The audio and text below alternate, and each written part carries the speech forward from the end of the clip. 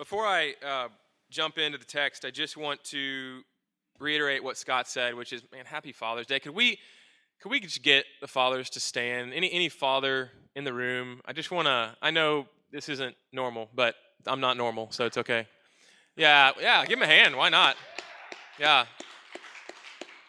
and I know that there are even some fathers here that haven't stood, and I'm thinking of you now and praying for you. You're in my heart.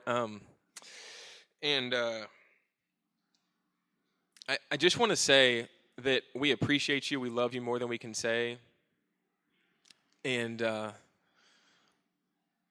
Mother's Day is a bigger deal in our culture. Partly because I feel like, I was going to say every day is Mother's Day. That might not be true. Every day should be Mother's Day, and we all kind of feel that. Mom is the first on the scene. Mom, your mom is just the best, right? I mean, there's no other way to say it. Nobody loves you quite like Mom loves you. But partly for that reason, I think fathers get overlooked. And I think from the scriptural perspective, as Chris has sort of said in some of his prayers even, like the father is the most fundamental thing in the universe. God has a love that is a motherly love for us, but God, and that's where mothers get their tenderness and their compassion. Jesus said, he looked out over his people on a hilltop overlooking Jerusalem, and he said, Jerusalem, Jerusalem. He was weeping, and he said, how often have I longed to gather you like a hen gathers chicks to herself? So that kind of love comes from God himself, but God's not a mother. God's a father. And fathers image God in a way nobody else can. And there's a real crisis of fatherhood in our culture. And I just want to bless you as fathers in particular. And I actually want to pray for you right now. Lord, I just bless our fathers. And I thank you that they are your image bearers in a way that no one else is, in a special way. And Lord, I pray that you would give us strong fathers, that you would make us strong fathers by making us weak, men who are like children with you, who are your children, who look to you for everything, and who are humble and contrite of spirit. Men who serve their wives, who serve you first and love you first, and then serve and love their wives next, and wash them with the water of your word. Men who are full of your Holy Spirit and full of faith, and who love your word, who are men of courage, and who stand when everyone else is falling away. Men who lay their lives down for the weak, men who love their children, men who love others who are not their own and bring them into their homes. We bless these men. We pray that you would make them more like Jesus. In Jesus' name, amen. So that's my Father's Day stump speech. We're so glad for you fathers and for those of you that will be fathers. I'm thinking about Orlando this morning because we all are and we all have been this week. And I'm just thinking about what a perfect antithesis Orlando is to what we see here in this text in Jonah.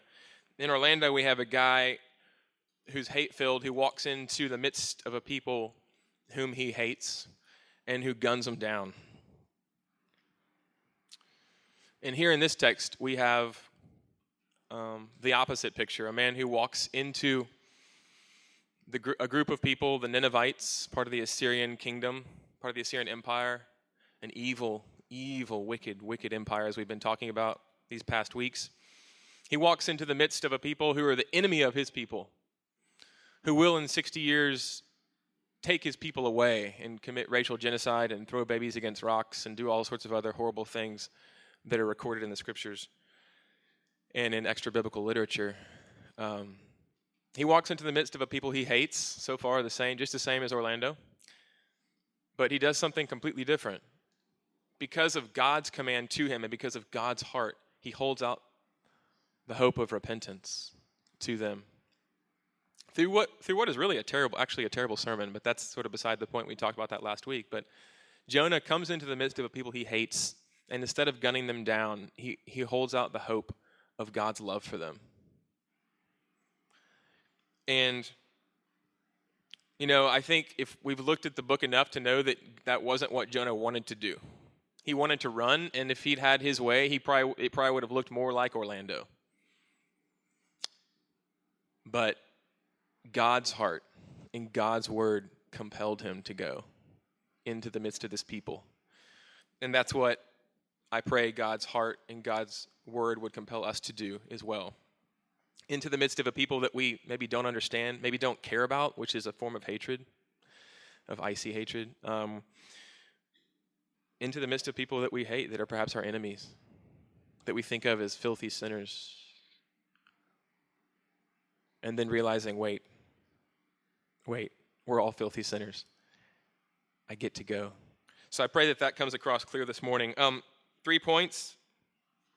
So sort of trying to get across to you that God's word proclaimed, I think we see this in this text, produces faith, brings repentance, and requires getting close. So God's word proclaimed produces faith, brings repentance, and requires getting close. Let's look at the power of God's word and how it does produce faith and repentance, first off. What we see from this text right away is that only God's word proclaimed or preached produces faith and repentance. Nothing else does. We can't produce it.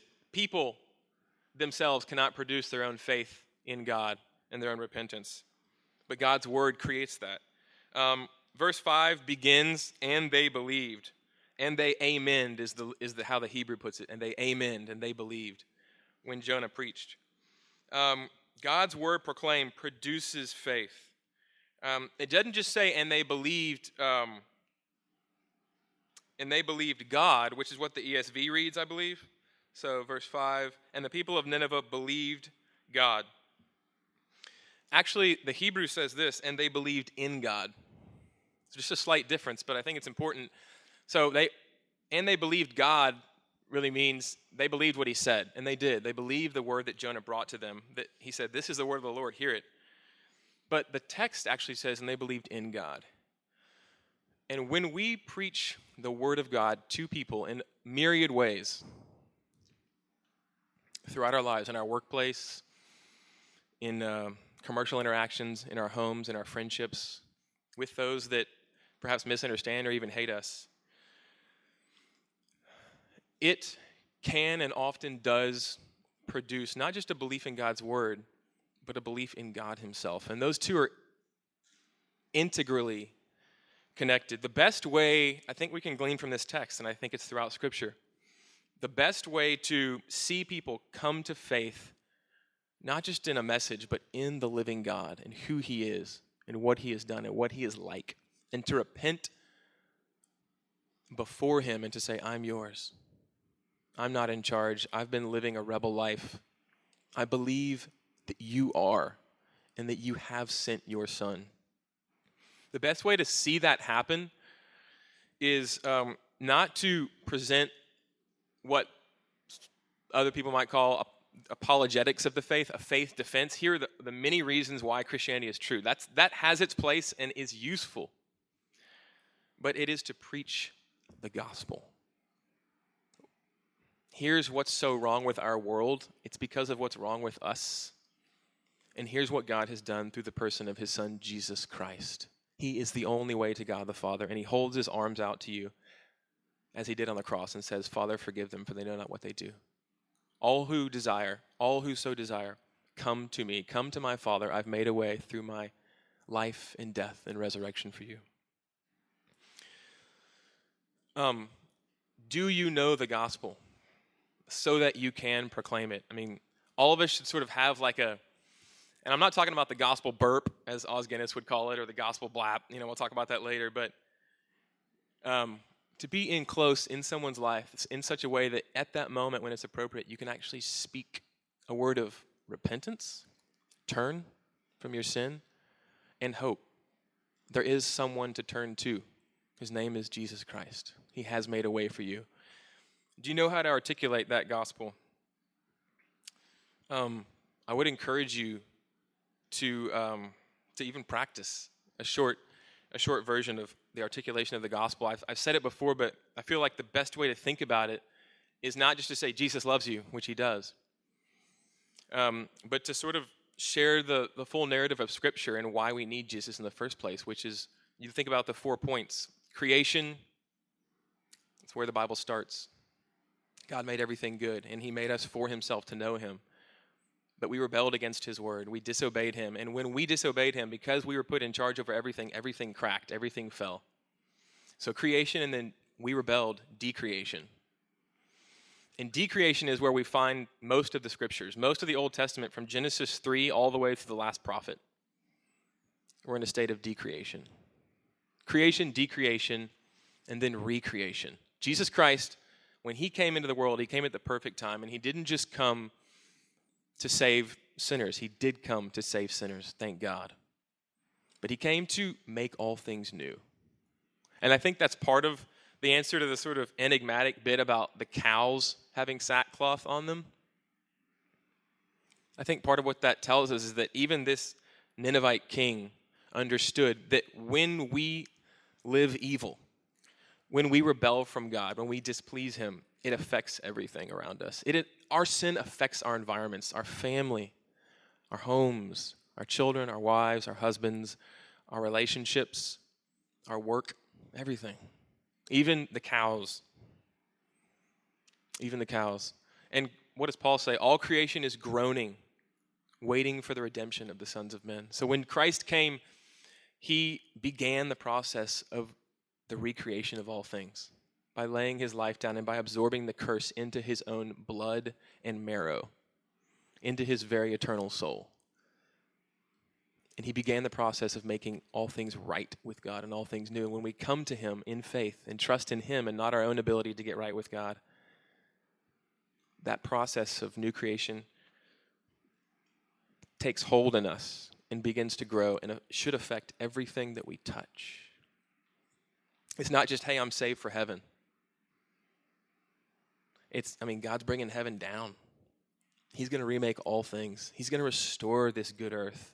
He will never leave that which he began. He will never forsake his good creation. He said in the beginning, it is good. And like Augustine said, nothing that is good will not remain. Nothing that is good will not remain. Jesus came to make all things new, and he makes us emissaries of that. And that's what Jonah was here, and we see this tremendous response. You know, St. Francis of Assisi, I think it's falsely attributed to him. We probably all quoted it. I have, go out into all the world and preach the gospel, and if you must, use words. First of all, I don't think he said that. I'm not sure about that one. But secondly, that's not good. It's catchy, and it's nice, and it conveys a great truth. But taken as a whole, it's not a good rule to live by. And we see that here in this text.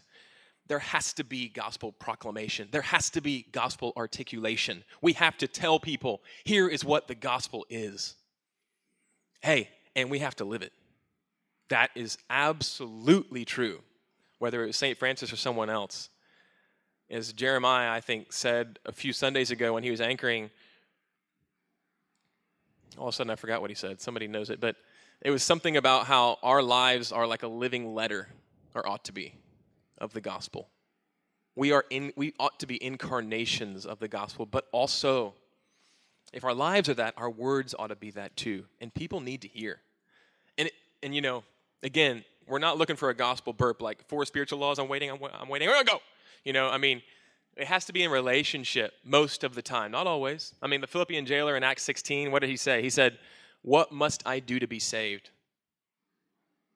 Paul wasn't like, wait a minute, we're not in a relationship. Let's go have some coffee first. Let's develop. The homeboy was ready, and he'd seen enough from Paul's suffering and those prisoners suffering in jail. He was ready. What do I have to do to be saved? And Paul said, what? Believe on the Lord Jesus Christ, and you and your whole household shall be saved.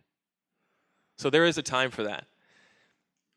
And we need to be ready when there is. But most of what we're going to see is people scratching their chins in this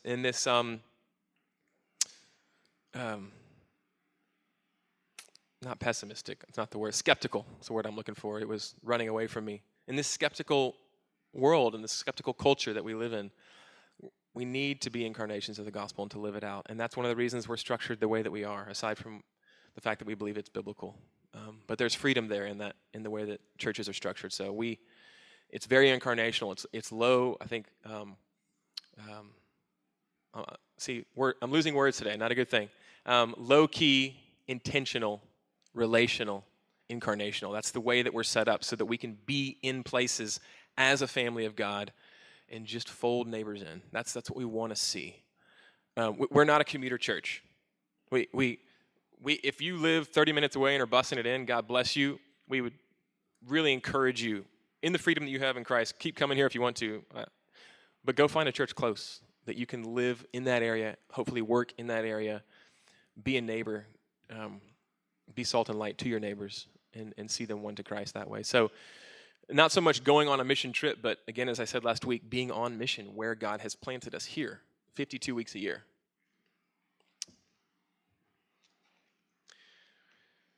Okay. None of that was really in the notes.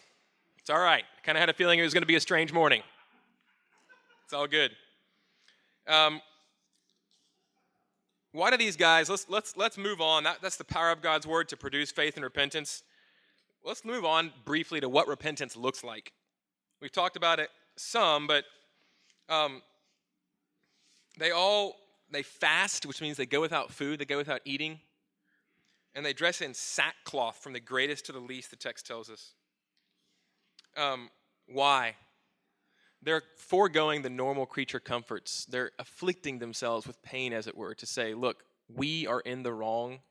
We're not just going to keep living life in a normal way as if we think things are normal. We've heard the word of God, and we are in the wrong, and this is a way of saying, more than just with our words, we're sorry. We deserve worse than this, worse than we're inflicting on ourselves. Would you have mercy, God? So it's a way of saying, look, it's a way of saying this. We will not live another day. We will not make it if we do not get the undeserved favor of the living God.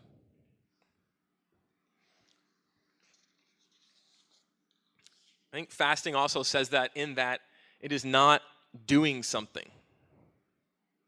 Fasting isn't doing something. I think prayer is so important, and even faith itself in this way too. They're all sort of ways of they're like anti-doing somethings. So fasting is actually not doing something. It's not eating, one of those basic things of life. And so it's a way of saying, if change is going to happen, we're careening toward judgment, the just judgment of God.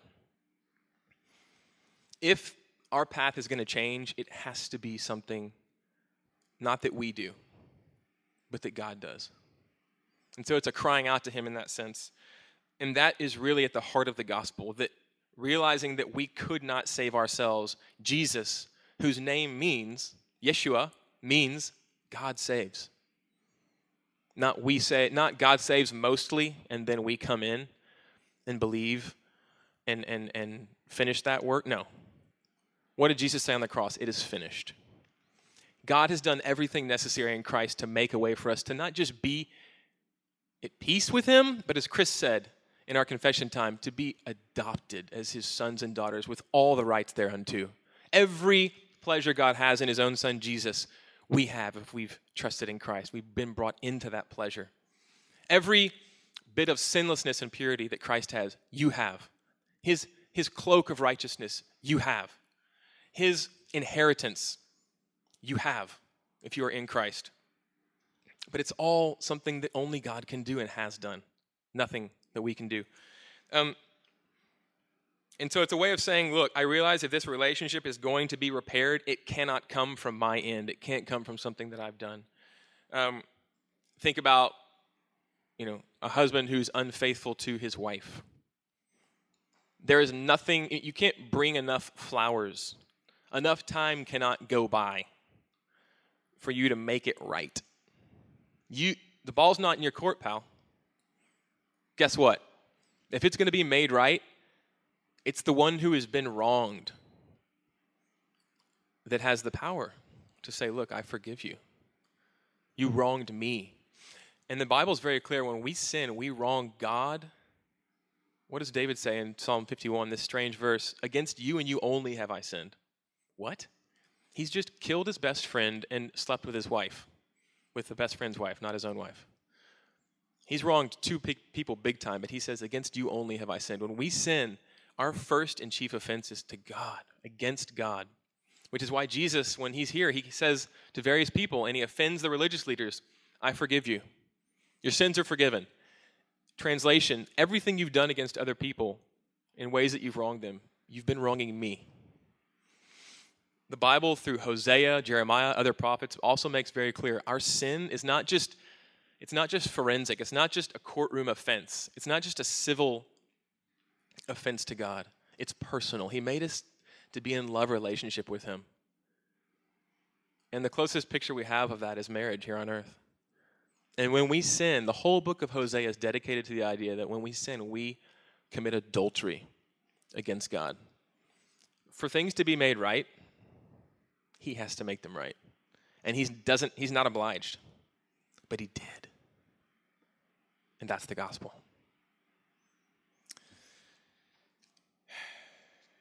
So fasting, I think, is an expression of that.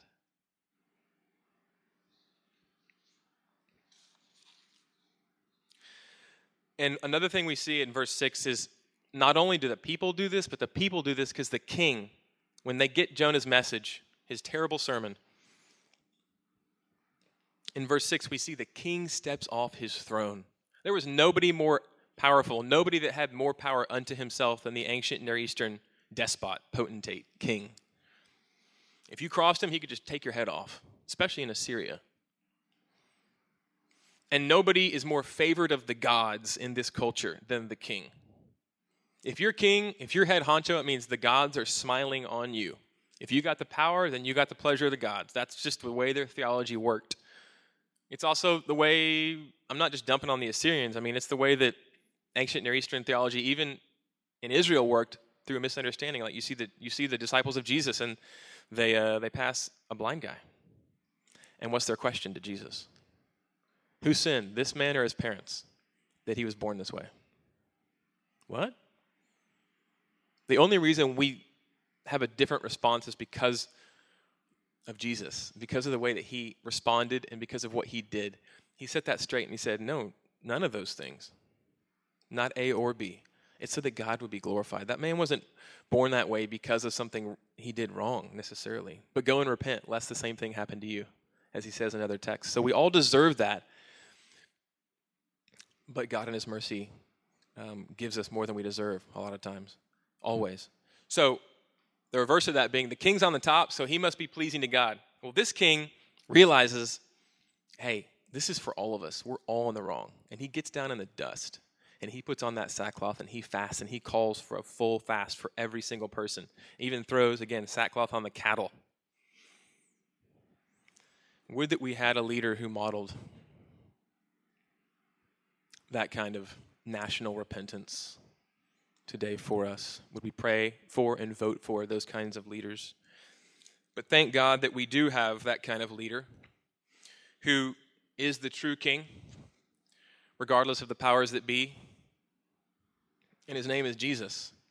And what a neat picture, what a beautiful, small picture this is of the much greater king who rules over everything, who created everything with words, spoke and it became, who had all power, who could have destroyed us for rebelling against him. He was well within his rights to do so and to start over, or just to be within the counsel of his Trinity, forever content. But he stepped down, Paul tells us and others tell us, and we see in the Gospels, at the perfect time because of the counsels that he had within the Godhead, with Father, with the Holy Spirit.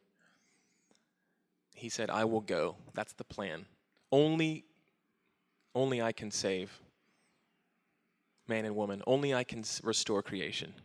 They screwed it up so bad. They've run so far away. Their hearts are so dark. And so he stepped into darkness. A world that he created that was light and that was in perfect relationship with him had become black and dark.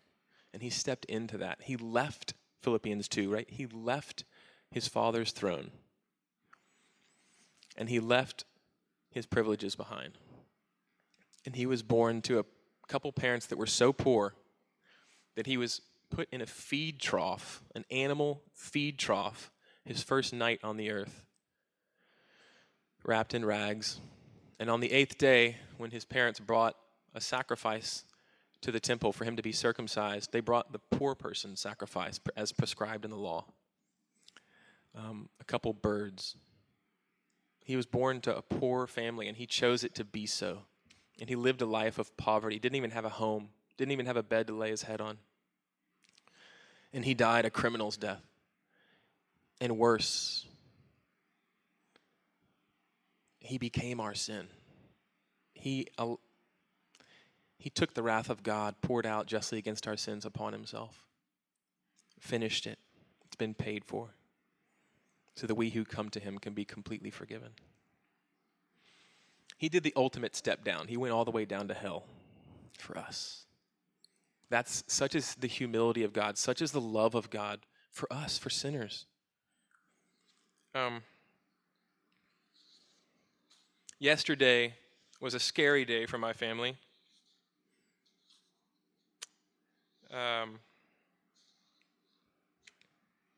Sorry, I'm going to leave you on that cliffhanger for a second. My wife hates when I do this. Water break.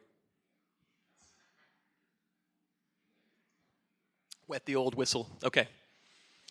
My wife's like, "Come on, I'm waiting on pins and needles. Let's go. Tell me."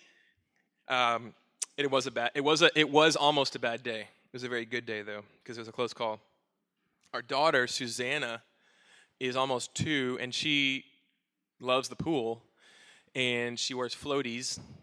And yesterday, we just hadn't gotten our floaties on yet, and we turned our backs, and she was in the water. And all we could see was the top of her head, and we didn't know how long she'd been there. And so Robin jumped in. I was cleaning the pool, and across the way, and Robin jumped in and grabbed her, and she spit out some water and cried for a while and didn't want to get back in, but we made her. And it was almost a really bad day, but it was a great day, because everything just becomes clearer, doesn't it? When something like that happens, you see what's important again, and you see God's mercy. And I just couldn't help but think about how the Father not only watched as his son drowned because of our sin,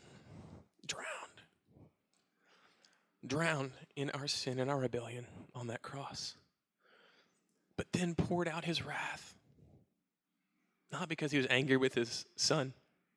He loved his son in love for us. He poured out his wrath, the sea of furious wrath against us, on his son, his precious son. And Susanna was saved, but Jesus died. He breathed his last, and they poked his side, and blood and water came out separated. He was medically dead and buried.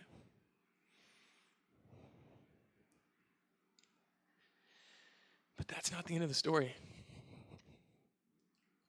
Because he rose. And when he rose, Paul tells us at the end of Romans 4, and we learn elsewhere that what that meant, among other things, is that God the Father had said, your death was sufficient payment. Death no longer has any dominion. Not over you. It never did have dominion over Jesus. Jesus represents all who will trust in him. Death no longer has dominion over us, which means sin, which is the consequence of death, no longer has dominion over us, which is the reason for death, sorry. So when Jesus rose, it was God's way of saying, payment fulfilled. Anyone who comes to Christ shall live as Christ lives and shall die to sin in Christ by faith. Guys, if we get that, to the degree that penny drops in our hearts, we're not going to look at gay bars. We're not going to look at radical Muslims. We're not going to look at those who don't know Jesus in a whole host of ways as anything other than sinners like me. Yeah. And what did God do for me? Let's look at our text. What did God call Jonah to? There's this, in verse 4, it's a really interesting word. It's not interesting at all in the English, but it is in the original text. It says, And Jonah began to go into the city, or Jonah began to enter the city to preach the word, right? Well, that word began is really weird in the Hebrew. It actually means this. Check this out. That word began actually means to profane or defile oneself. So literally translated, and this is why it's not translated that way, because it's just weird. And Jonah defiled himself going into that city. And if you read the Old Testament law, it makes perfect sense. That kind of proximity to that sort of wicked people, man, it was easy to pick up their stuff. And God called a people to be holy for himself, and they were to drive the wicked away from themselves, that they might be a picture of holiness and separation and purity, worshiping the one true God for all the world to see. But God called Jonah to profane himself, as it were, to defile himself, to go into this city.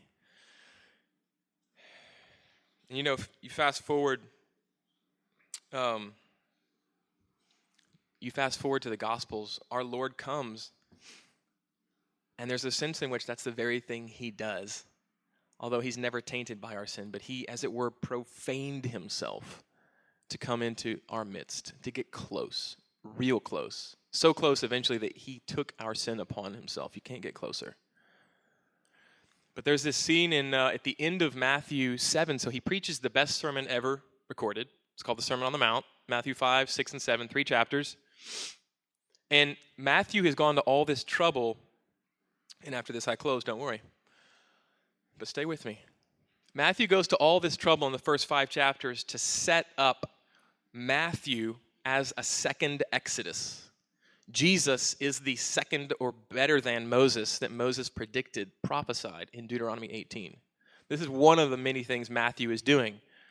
And we're going to be preaching through Matthew starting Advent all the way through Epiphany, so for about 16 weeks this coming year. So I'm excited about that, and we'll get more of that.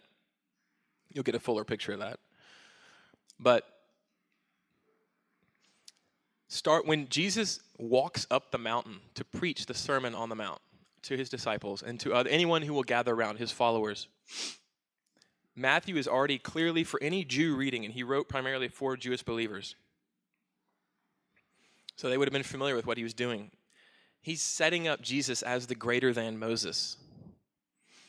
And I'm not going to go into all that, but the point is, in Exodus, when Moses goes up the mountain to receive the law, nobody can touch that mountain because God is on it. You can't come to God any way you choose, and if you do, you will die. Anyone that gets too close, any animal that gets too close will die.